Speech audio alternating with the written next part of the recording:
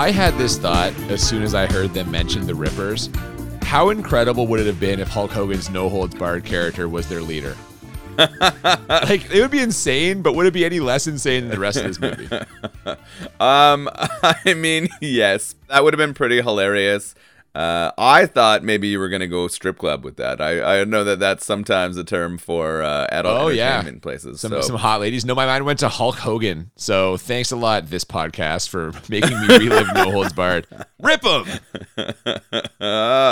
Ooh, and rip 'em they will, those rippers. I'm sure you've got lots to say about them when we get to them. I sure do. Welcome to Bad Movies and Beer. I'm Cooper. And I'm Nolan. And today, even though it's not Noel's birthday, we are discussing Tank Girl. So take it away, Noel. We're going to switch things up today, and we're going to talk about a good movie. We're going to watch a classic piece of cinematic mastery starring the untouchable Lori Petty. I feel like she got touched a lot in this movie, actually. I don't know. Oh, actually, she did quite a bit. It does have Ice-T, and I mean, maybe the biggest and best actor in here is Malcolm McDowell, who we have just recently spent some time with back when we watched Cat People only a few episodes ago. I tell you, if you need a creep for a movie, Malcolm McDowell is a good name to call. He is not afraid to get in there and really fucking disturb some people. I was wondering if he was going to at some point turn into an animal after banging someone, but it didn't happen. Yeah, I wonder how he kind of locked down that niche. Like, obviously, A Clockwork Orange set him up for that success. But do you think they, like, searched around to find the creepiest guy they could and put him in that role, and then it sort of locked him in forever? I think if you have that look, Hollywood just kind of finds you. Like, Michael Shannon's a great example right now. Dude's just creepy as fuck. Like, it's easy to throw him and stuff. People used to say the same thing about Kevin Spacey. He turned out to be creepy in real life, but, you know, for a while there, he had a good little movie streak going. Yeah, I was thinking of Ron Howard's brother. The Ice Cream Man, Clint Howard. Yeah, Clint Howard kind of had a look that got pulled into everything, too, so. Sure. You know what? The fact that we are discussing so many other movies and actors, to me, indicates exactly what the tone of this podcast is going to be. I will be actively trying to avoid talking about this piece of shit movie. I think you're just trying to fill this because there's not enough to say about it because it's so tremendous that we're just going to have to do some classic padding, as you would describe it, to get us to our traditional length podcast here, because this thing is just so spectacular. I mean, we are coming off a short episode last week with They Live, but I'm not prepared to start padding our podcast. I'm anti-padding in all forms. Before we do get to the various fucking strange details of this movie, though, we always pair a beer with the movie that we are discussing, and this week we have not our best connection, but I think this is kind of okay. What do we have this week, Noel? Yeah, I think it works for a connection here. We have, we're watching Tank Girl, and this is the Tank House Organic Pale Ale. Tank House is another term for the place where all of the brewing materials are at a brewery. And this is from the Mill Street Brewing Company. So often we stick with the craft breweries, and I would say that Mill Street Craft Brewery was actually one of the first I ever visited and had. I used to crush this beer. I have had, I can't even tell you how many Tank House along with their organic lager.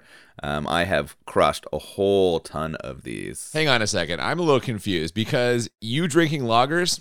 I don't think so. This does not check out at all. Actually, my gateway to drinking beer was probably the Mill Street Organic Lager. Just a tremendously crushable, easy drinking brew. Kind of reminds me of the Miller High Life that we crushed last week, which is funny.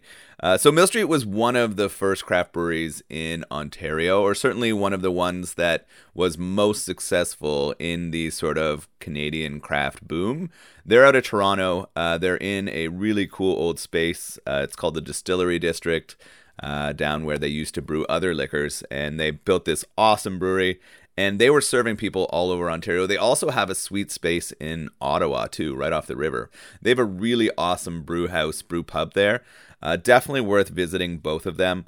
In some ways, unfortunate. Good for the owners of Mill Street because they made a ton of cash. But in terms of independent brewing, bought out by one of the large brewing conglomerates. Oh, this is so common now, though. This happens all the time with craft breweries, right? Like Sierra Nevada is a famous example in the States. I'm trying to think of more. Goose Island. I think it's more common in the U.S. I'd say Mill Street is one of the examples of a Canadian one that has done it. They were one of the biggest Canadian ones, so I guess it's not super surprising. I bet there's a couple BC ones that have done the same. Steam Whistle? Steam Whistle, yeah. Did they get bought out? Who purchased them? I don't know. I just assumed they had because you were shitting all over them in our very first episode. I just don't love Pilsner. But so they sold out. I think the big companies, just like in our They Lived movie, got to them. The aliens sort of convinced Oh my them God, to join you're the still inner on circle. this? We got to move past it. Come on. You alienated so many listeners last week. I love it. So we're going to get back to the comedy. No, I'm excited to drink this. What I like is what happened here is they kept all the Mill Street beers, and they still were making new ones under their label. At least they didn't change the recipes, and it still diversifies the offerings of the kind of beers out there. So happy to drink this. I'm looking forward to it. I wonder if I remember it. I haven't drank it in a while, probably since they were sold. But let's get into it. Absolutely. Let's try it.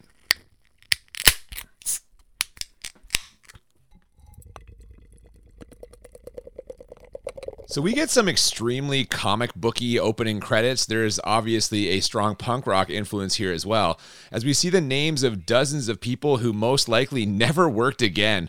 And as we fade in on a post-apocalyptic wasteland, we are greeted by a Lori Petty voiceover. Does this thing have a narrator? Fuck. I am right into this again immediately. This fucking sweet, high-intensity comic book art intro with just some awesome music to keep it pumping.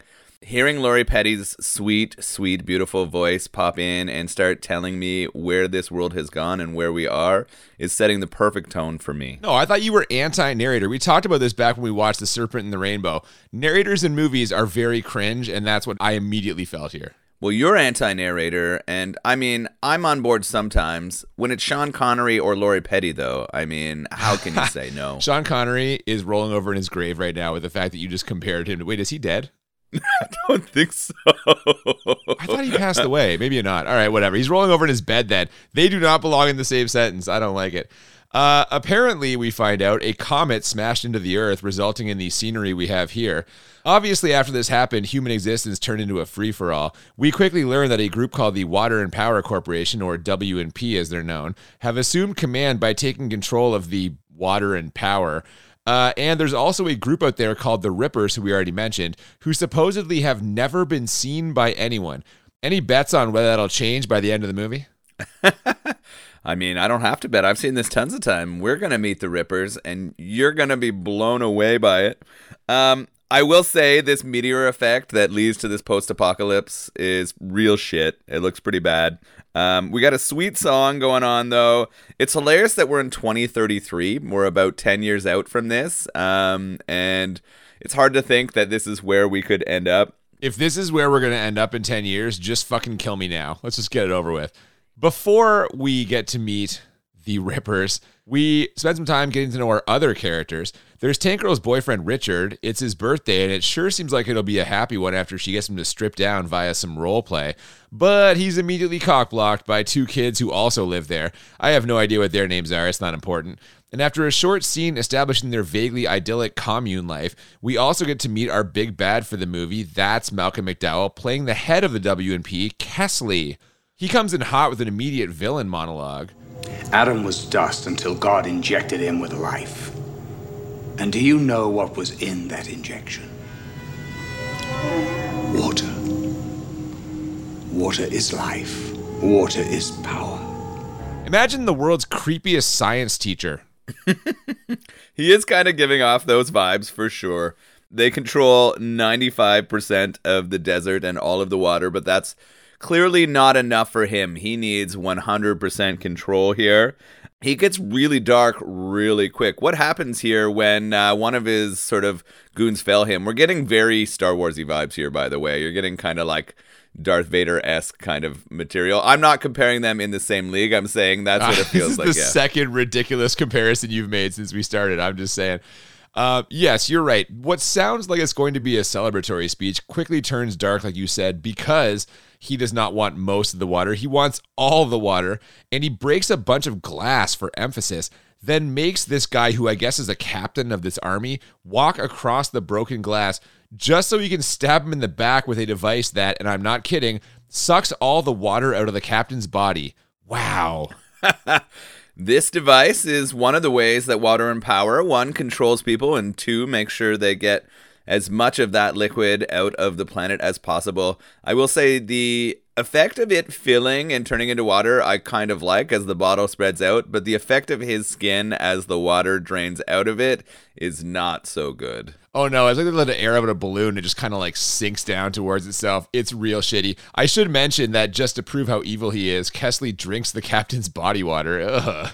After walking across a floor full of glass, Yeah, too. why is he walking on the glass? I don't get it. He's trying to show that he's a badass. It doesn't matter to him. Well, he is, I guess. From there, we get a useless scene of Tank Girl on watch. She pretends to be dead to scare the little girl and then lectures her on the importance of using proper curse words. Sometime later, she performs a seductive clothes-cutting routine for her boyfriend by the fire.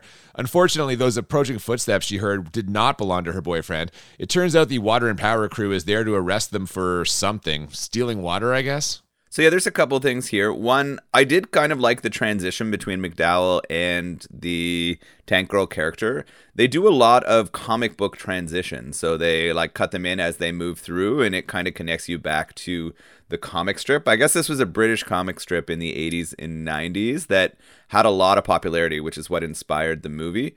And then I guess it's already come back again since 2007. It's gained some traction and it's getting a bunch of heat again. They took a little time off there in between when this movie came out and now. I think people rediscovered the movie and it brought them to reading again. They wanted to bring it back, which was hilarious.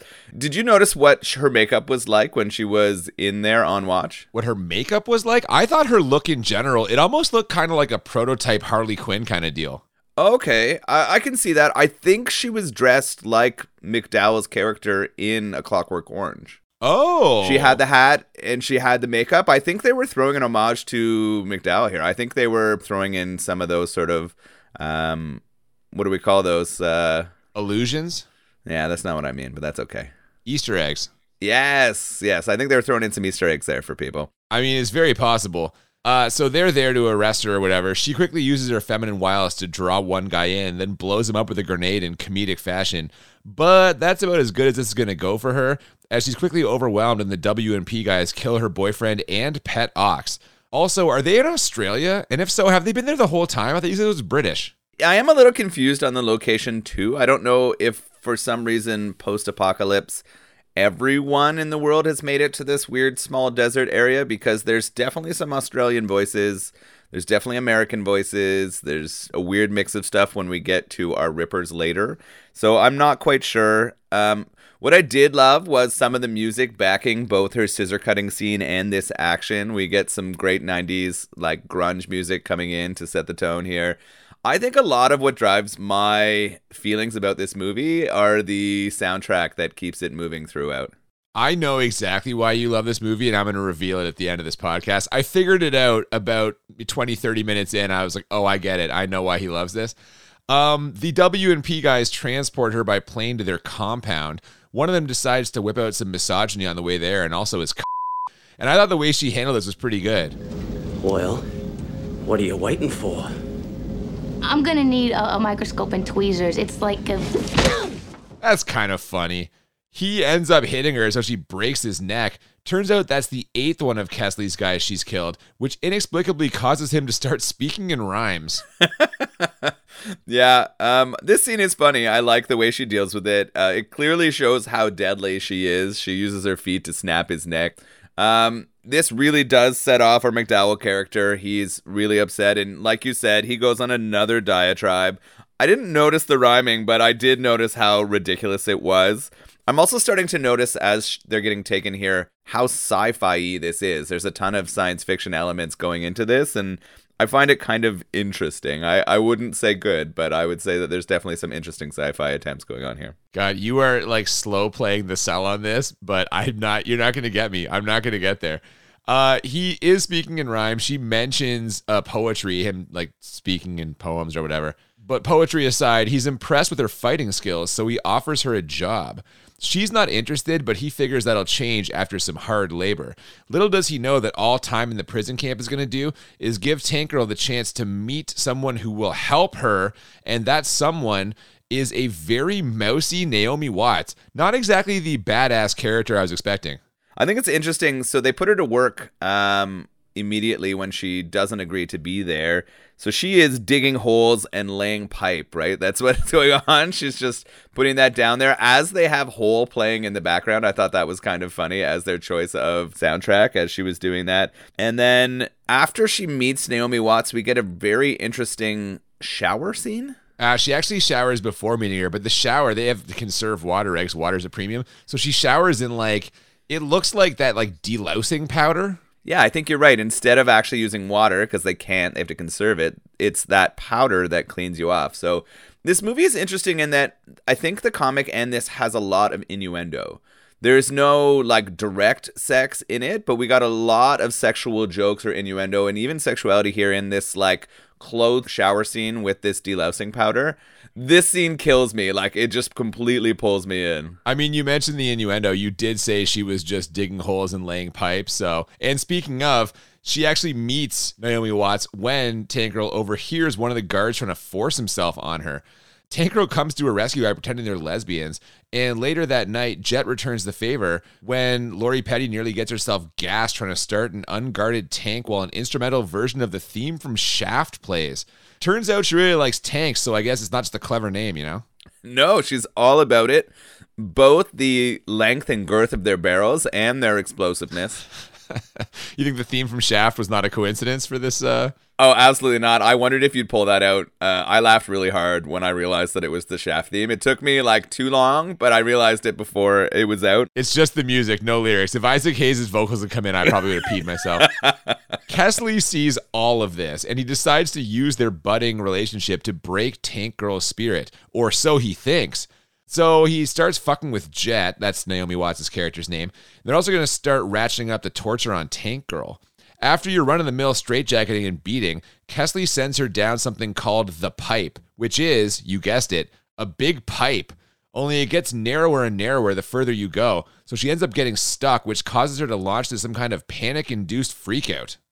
Yeah, we get some crazy hallucinations here, and we get a lot of like comic animation. I think we're getting a lot of homage to the actual comic strip here. They're trying to take material from that and like embed it into the movie. Yeah, they go to that a lot, yeah. Yeah, they do that a lot, and I think that's where it's easy to have a lot of challenges with the way that this feels and plays out because it is so over the top. It is extremely, extremely excessive in everything that it does. Oh, that's for sure. Speaking of excessive, I guess the Rippers are out there ripping it up. They destroyed a water and power outpost and are generally just fucking up Kesley's shit. But he's got the perfect idea for how to handle them. He's going to send Tank Girl into a suspected Ripper base after first escape from New Yorking her by placing an explosive in her body and telling her to get to work. I guess this generation calls that suicide squatting. Anyway, how does that plan work out for him? Not quite how he hoped. They locate the place where the Rippers were tearing everything up. They really ripped them. We get some poor corpses on the ground. I will say that the makeup on most of the dead bodies is pretty rough in this. Yep. Do they slide under here, or is there another scene between there and where they slide into the base? Well, this attempted sneak attack ends before it can even get started. The Rippers come from every direction and just slaughter Kesley's guys. Kesley, too, it seems, although since there's an hour of movie left, we know that's not true. And sure enough, we find out he's still alive after taking a brief detour through Cartoon Land with Tank Girl and Jet. This movie is like either the world's longest music video or 100 tiny music videos put together. I can't figure out which.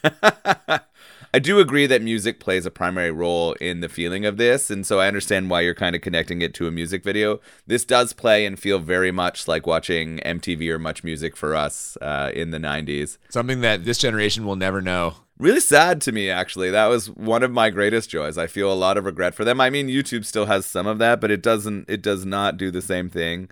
It's interesting to me that the Rippers look very much like the Predator. Yeah, they've got the same kind of like masks and almost like the same sort of like, I feel like there's a couple of like the dreadlock look sort of going there, and they very much seem like some sort of creature using technology to make itself more deadly. Yeah, I think this is another like place where they're trying to make reference. I think they do that quite a bit. I didn't read the comic, so I'm not sure if they do that in the comic or if this is just something that the director chose. Like, I think it was interesting that the director was female too. Not super common, right? We don't have as many female directors, so I thought a lot of the choices kind of were impacted by that. She's actually a professor at UBC for art and film too, which is kind of cool. I heard that this movie set female directors back about 20 years. That's why we didn't have any of this. Is that not it? Boo, no. So Kesley gets messed up here in their attempt to go. We found out later he's not dead, but we see his arm there. His arm's missing. And who's left over is just our two girls. We've got Jet and Tank Girl left over after this ambush from the Rippers. They're kind of looking around at the wreckage, trying to figure out what's happening and what happens to them. Well, they're free now, and Tank Girl suddenly finds a tank that she can call by whistling. Is this real? I don't even know. But what I do know is that her and Jet are only free because Kesley wants them to infiltrate the Blue Dunes. That's the part of the desert that still has water. He even puts word out that that's where the little girl from the start of the movie has been taken, knowing that Tank Girl will try to rescue her. And that's what happens as her and Jet quickly travel to that sexy, sexy place. We get a bit of a comic book montage here. We get the music and their like travel in montage kind of form. So I'm really loving this.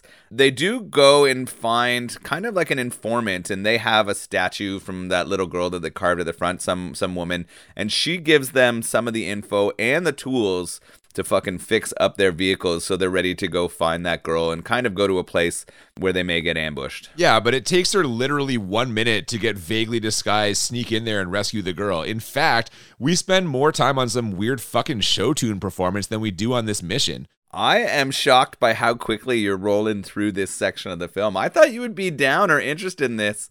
They head to essentially the last strip club on Earth. I said it was a sexy place, man. Yeah. So they head here to, what is it called? Liquid Silver.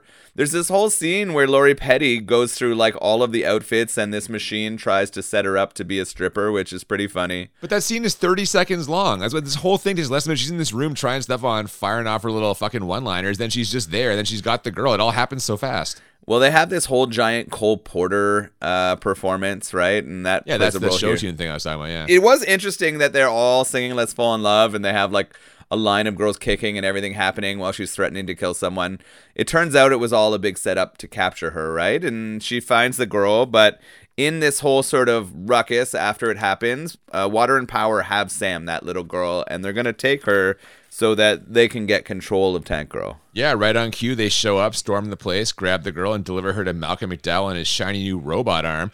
So now Tank Girl and Jet are going to have to break into the Water and Power compound, but for that, they're going to need even more help, so they decide to try their luck with the Rippers. They find them right away, which we probably should have expected at this point, but what we couldn't have expected, what no one could have expected, was that the Rippers are a big bunch of kangaroo people. Kangaroo people! And even more inexplicably, one of them is played by Ice-T. What the fuck is going on?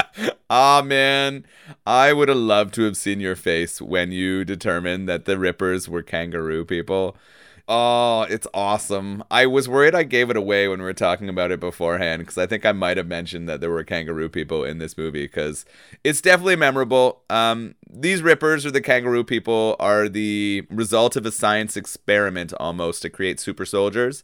Someone was working on it, and they combined human and kangaroo DNA to create these kangaroo warrior peoples. The angry one, of course, is Ice-T. I guess at this point he's pretty well known and popular. They're trying to get him in here. They even include some of his music coming up in some of the action that's going on. They do, yeah. That actually got a reaction out of me for sure. So I was just going to ask you about their makeup. How did you feel about the kangaroo people's makeup? Dude, this looks terrible. They look awful. This is some of the worst fucking costume makeup I've ever seen in my life. It's so fucking plastic. It's just awful. How do you feel about the Grinch? I hate that too. It looks like I've never been a fan of the Grinch. Yeah, I feel like it's the same makeup. Oh, very much. Yeah, the mouth area. Yeah. Yeah, I feel like that prosthetic is the same one they used on the Grinch, which I was interesting to me. I feel like it looked like reasonable approximations of what a kangaroo human would be. Oh my god, dude, come on. They don't really show their bodies much. They mostly stay like shoulder up, so you don't get a ton of look at that. But I actually like that each of them had their own unique kind of like makeup and facial style. They were kind of bohemian, a lot of them too. It was an interesting crew of people they chose to be those rippers. They're living underground in an old bowling alley, which I thought was funny. It was kind of like a Ninja Turtle thing to me, is what it felt like. And maybe they are inspired by the Ninja Turtles in some way. Yeah, I could see that. And they try to figure out why Tank Girl and Jet are there. This interrogation involves pumping them with laughing gas and Ice-T doing Ice-T things. Her prisoner stamps. Prisoner my ass. That's exactly what they want us to think. Or better yet, that isn't what they want us to think. That way, we'll think what they think we might think, but actually... Booger. Huh? Try not to speak. I wish I could say that Booga Guy is an anomaly in the Kangaroo crew, but based on the next couple of scenes, it feels like at least 80% of them are complete fucking morons and or super horny. Yeah, it is interesting the personalities they try to give the Kangaroo Army guys. Booga is different, though, because he was made from a dog and a kangaroo and a human. Like, I think they combined the three of them to create this thing, which is kind of funny. So he's kind of the dumb one. We've got the angry one with Ice-T. We've got a bohemian, poetic one who's kind of their leader. And then we have a super sciencey, but also really horny one. Like, very much that stereotype of the nerd who just wants to bone down because they've never seen it. They all seem horny. Well, I mean, wouldn't you be horny if you were trapped with all other male kangaroos in a bowling alley for the last 10 years? I don't know. I can't explain this. This is completely insane.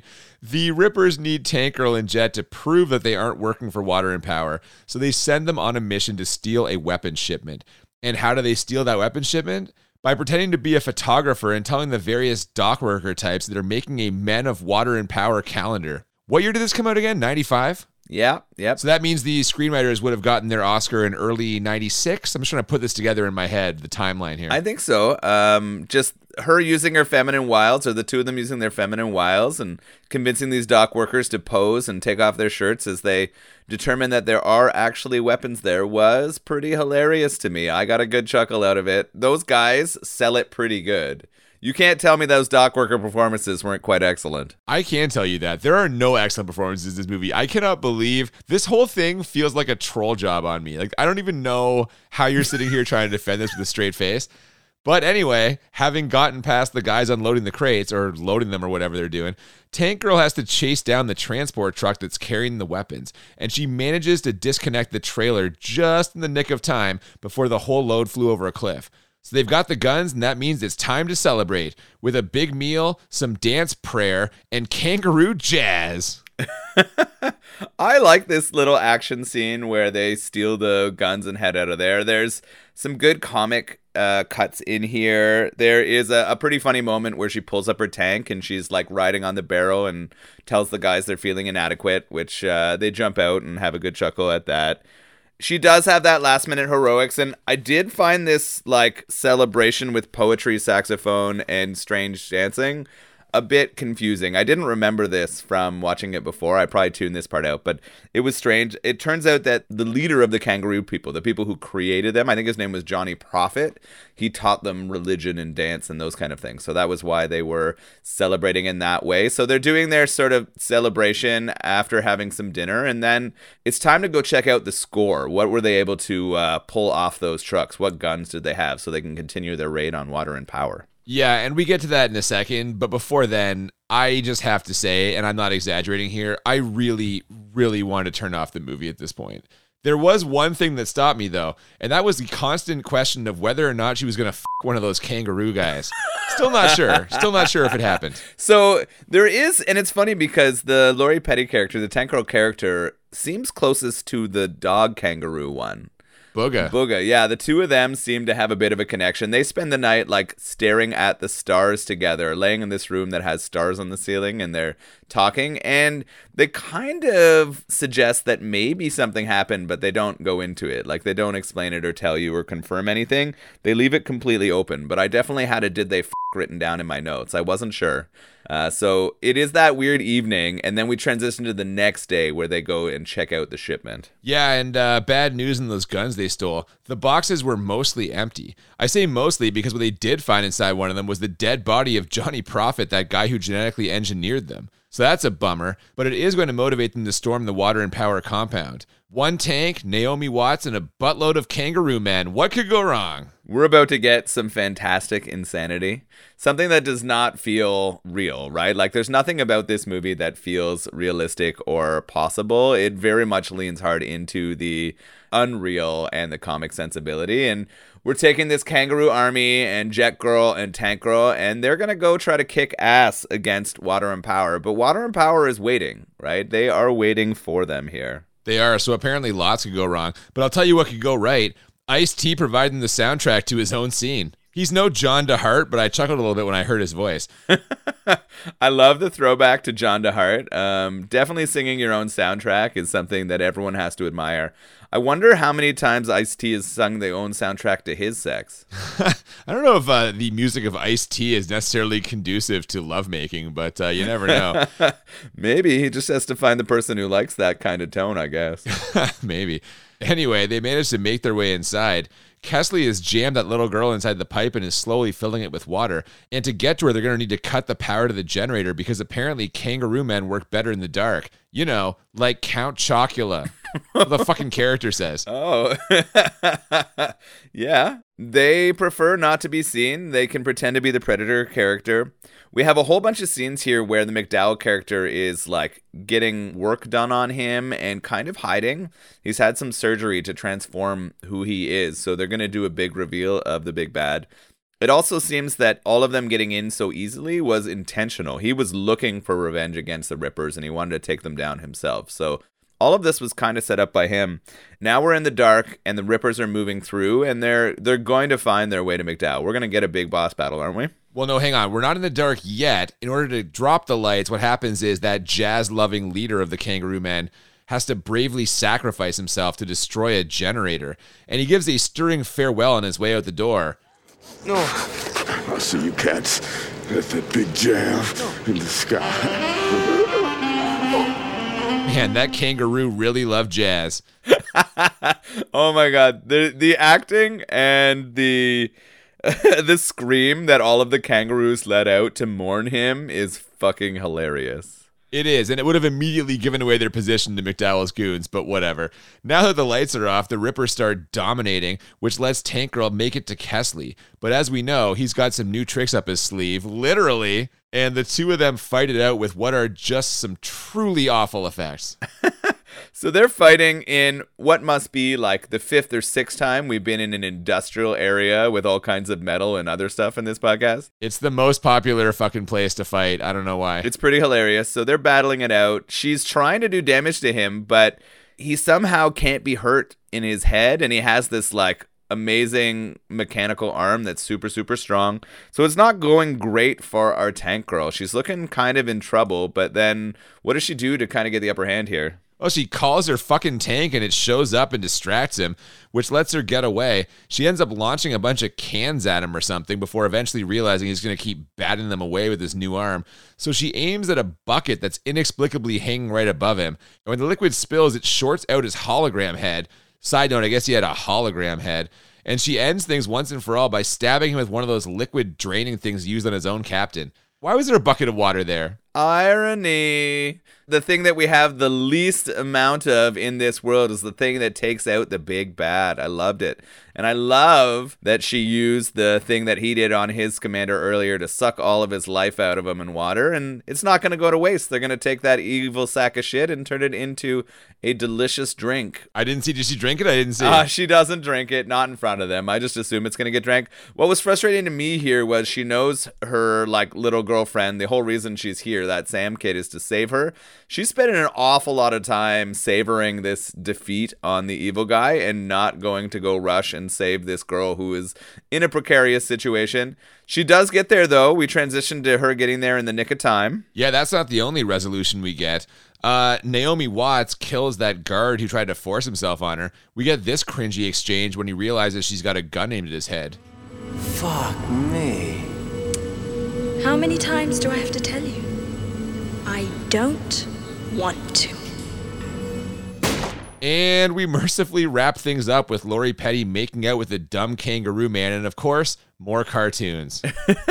This is interesting, right? So she's back there with her kangaroo bow, and they release all the water. It seems like it was dammed up somehow, and they kind of blow that dam, and it's kind of insinuating to me that they do have sex. I mean, it's certainly, people have used that analogy before for sex, so it's possible. I mean, if nothing else, she's enjoying her victory over Kesley and his fucking goons.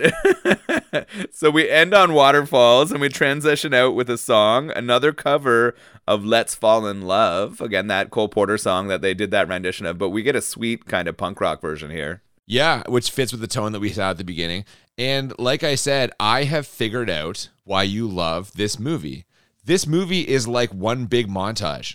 Seriously, is there a single scene that lasts longer than 2 minutes? I don't think there is. You're right, it might be. This could be the closest thing to a film rendition of a montage.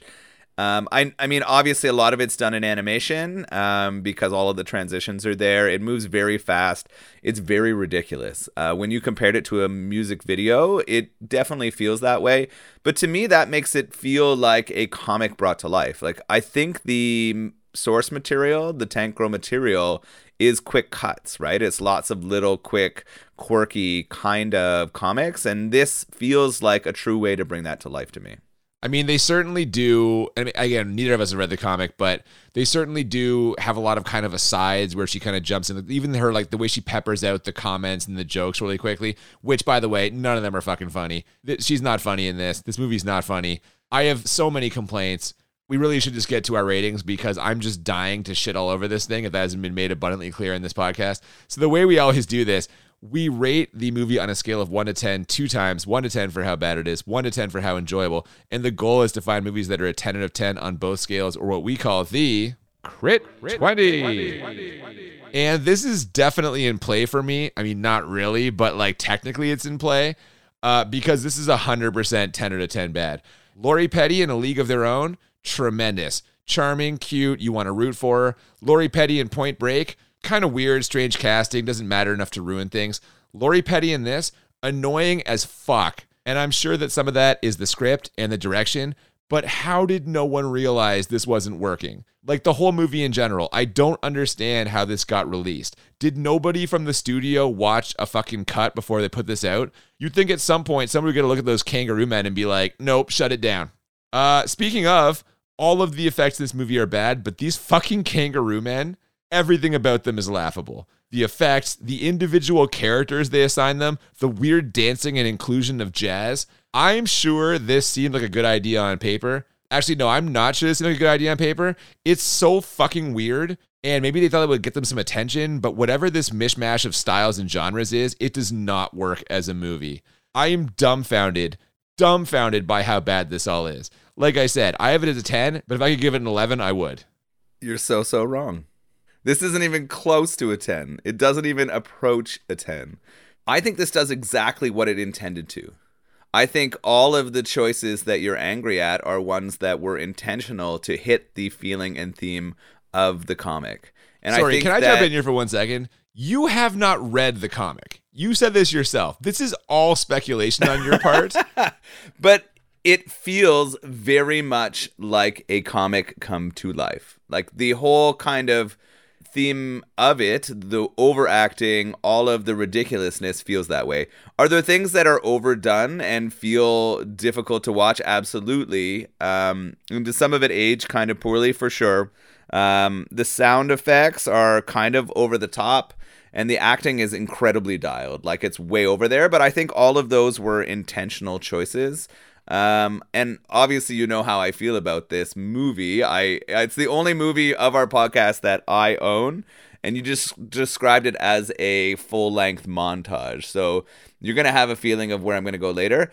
I only have this as a 6 bad. I am not even close to a 10. God in heaven. 6 bad. 6 bad. This is only a 6 bad. It is nowhere near a 10. Some of the movies we have watched this season are just way out of the league. You're putting this in the league of Champagne and Bullets? Yes. I think in some ways, this is worse than Champagne and Bullets. Oh my God. The only thing that Champagne and Bullets did better was fucking guy singing his own songs over top of his own sex scenes.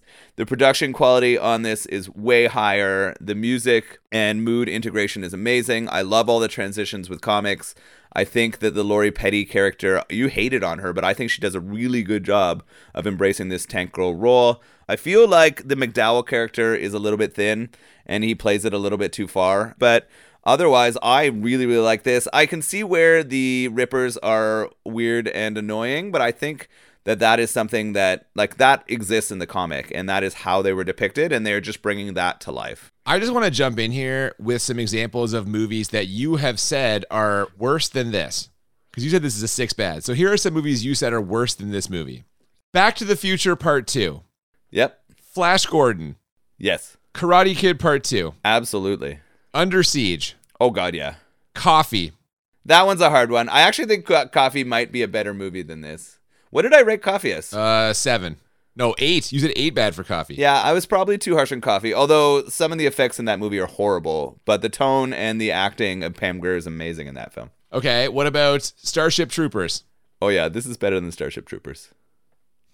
I don't even know what to say to this. You believe this movie is as bad as Roadhouse? I think I should get to my enjoyability rating, and then we're going to get to yours. I cannot believe what I'm hearing, but that's fine. So, sure, you know what? Sure. If you're going to just brush all these off and act like Tank Girl is a better movie or as good as all of the ones I have named, that's fine. It is. How enjoyable did you find this movie on a scale of 1 to 10? Incredibly fun.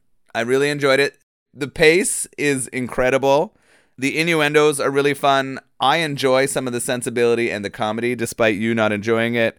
I enjoyed the Lori Petty character. I enjoyed the Naomi Watts character. The music was incredible. You are a bit of a soundtrack whore. I could see you getting sucked in by the music. I am absolutely. I think the soundtrack is what made me watch this movie. I'm pretty positive that I actually listened to the soundtrack first, and then I was like, I have to see where all of this sweet music came from. And then I watched the movie, and I was like, fuck yes. Right? This introduced me to some of my favorite bands and songs, and so I feel like that is being true, and it held up for me. There's shit I watched earlier on this podcast that I loved when I was a kid, and it did not hold up. This brought back the same feelings, and I still felt the same way. I had this as a 9 enjoyable. Good God, man. I would watch it again right now. Again, I would literally go watch it happily right now. If they sell more DVDs of Tank Girl, do you get residuals? Did you like work on this movie and I'm not aware of it or something? What is this fucking stump speech you're out here giving for this piece of shit of a movie? I wish it did. I wish I worked on it. I wish I got royalties. I wish I did the sound and music for it. Whoever did, sorry, some of the sound was overblown, but I wish I did the music for this. Oh, sorry. There's the big criticism, everyone. Some of the sound was overblown. There's Noel's scathing review of one of the worst movies and biggest fucking bombs of all time. Some of the sound was overblown. All right, man. I don't even know what to say. I think this is fucking ridiculous. Part of me still thinks you're just trolling me, but that's fine. You go ahead and enjoy this. For my enjoyment, I said there was a point where I wanted to shut this movie off, and that was true. But before that, there were several other points where I looked at the clock and fucking groaned. This movie sucked so hard. It wasn't even fun as a curiosity. Like, don't get me wrong, I was a little curious before I watched it, but that evaporated faster than the water did if that fucking comet hit the earth. Everything else I'm going to say about this, I already mentioned in the bad section. Lori Petty's character is super fucking annoying. The effects suck. The jumping back and forth between regular scenes and cartoon scenes is jarring and unpleasant. And the kangaroo people are fucking nightmare fuel. This was a miserable failure across the board, and I will never, ever watch it again. I have this as a 1 enjoyable, and if I could give it a 0, I would. So thanks, Noel. Great suggestion. 1 enjoyable? I would give it a 0 if I could. This movie blows ass. Holy shit. I don't know what kind of mood you were in going to this, but you weren't prepared. You did not see this in a correct space. I cannot believe that you rated this as fun as Batman and Robin. Are you fucking kidding me? I would rather watch Batman and Robin again than this. Yes, I'm on the record. You pull out all the ones I've given for enjoyable, I will choose them over this movie every time. This is the worst movie that I have had to watch as part of this podcast. Notice I said had to watch. Never again. Boo, Tank Girl. Boo. That is absolutely insane. I can't even believe that's coming out of your mouth. It's making me question our friendship. That's funny because you owning this DVD is making me question our friendship. I mean, I guess as the non-movie person, as the layman here, maybe our tastes are very, very different. I am not as bougie as you are when it comes to films, so it's difficult, right? Your films taste and my beer taste kind of are on the same platform, and so this is where I'm watching the Everyman movie. You just hate Everyman movies. That's the most ridiculous argument. You know how much low budget shit I love. Stop it. I think what we've got here is just a classic, this movie got you at a certain point in time where it resonated with you for some reason. You mentioned viewing it in the right kind of environment.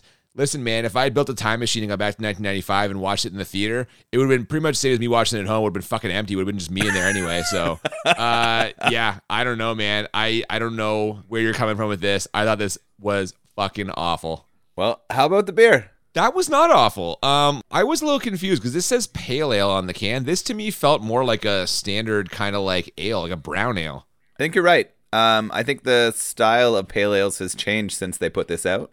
And this is definitely a darker, malty, very traditional forward, flavored ale.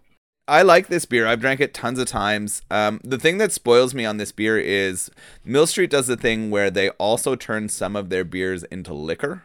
They make schnapps out of their beers, and they have a tank house flavored schnapps. And there was a time after celebrating too much from a baseball game and or tournament where I consumed an entire bottle of tank house schnapps, and it was very fun, but also resulted in me being very sick. That would do it, I guess. So I was not well the next day, and so in some ways I have a bit of a negative memory connection to that, although I did enjoy drinking it tonight. I had no problems with it. If you're looking for a more malty flavored ale and you have the offerings of Mill Street, definitely grab the Tank House. If anyone, put it this way, if you are looking for a pale ale, do not pick this up. Ignore what it says in the can. You're not going to find what we would now consider a traditional pale ale. You agree? Yeah, I think so. I think you would definitely go to a different brewery for that. But if you're looking for a maltier, a caramely kind of darker ale, then the Mill Street Tank House Organic Pale Ale is a good choice. Yeah, and I enjoyed it. We've had a couple of brown ales in the course of this podcast, and I would put this one right there beside those ones. Pretty good. Now, what may not be good is next week's movie selection. Next week, we're going to be watching a little film called 10 to Midnight. Is it about erections? Are we watching a movie about 6 erections? to midnight. It's called 10 to Midnight. This is I'm always at a 10. You don't live your life at a 10? What? Like fucking 5/6 erect? What? Anyway, this is good to me.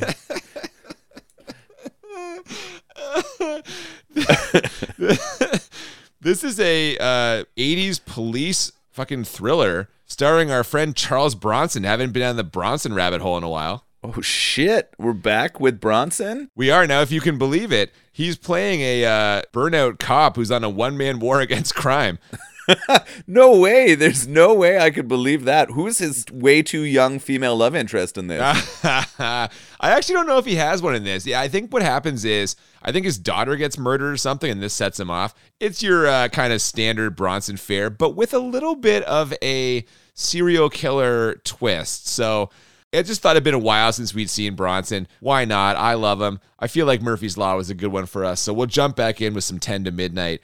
But before then, if you have not already, please follow us on social media at the BMB Podcast on Twitter and Instagram. If you want to send us an email, if you want to tell Cooper how wrong he is about Tank Girl, thebmbpodcast@gmail.com. Yeah, if you want to tell me how wrong I am about Tank Girl, we're going to fucking have to go work this out with like a therapist, I think, or a whole team of therapists. While we're doing that, we hope you will join us next week for 10 to Midnight. Until then, I'm Cooper. And I'm Nolan. And we'll see you next time on Bad Movies and Beer. Cooper keeps it petty.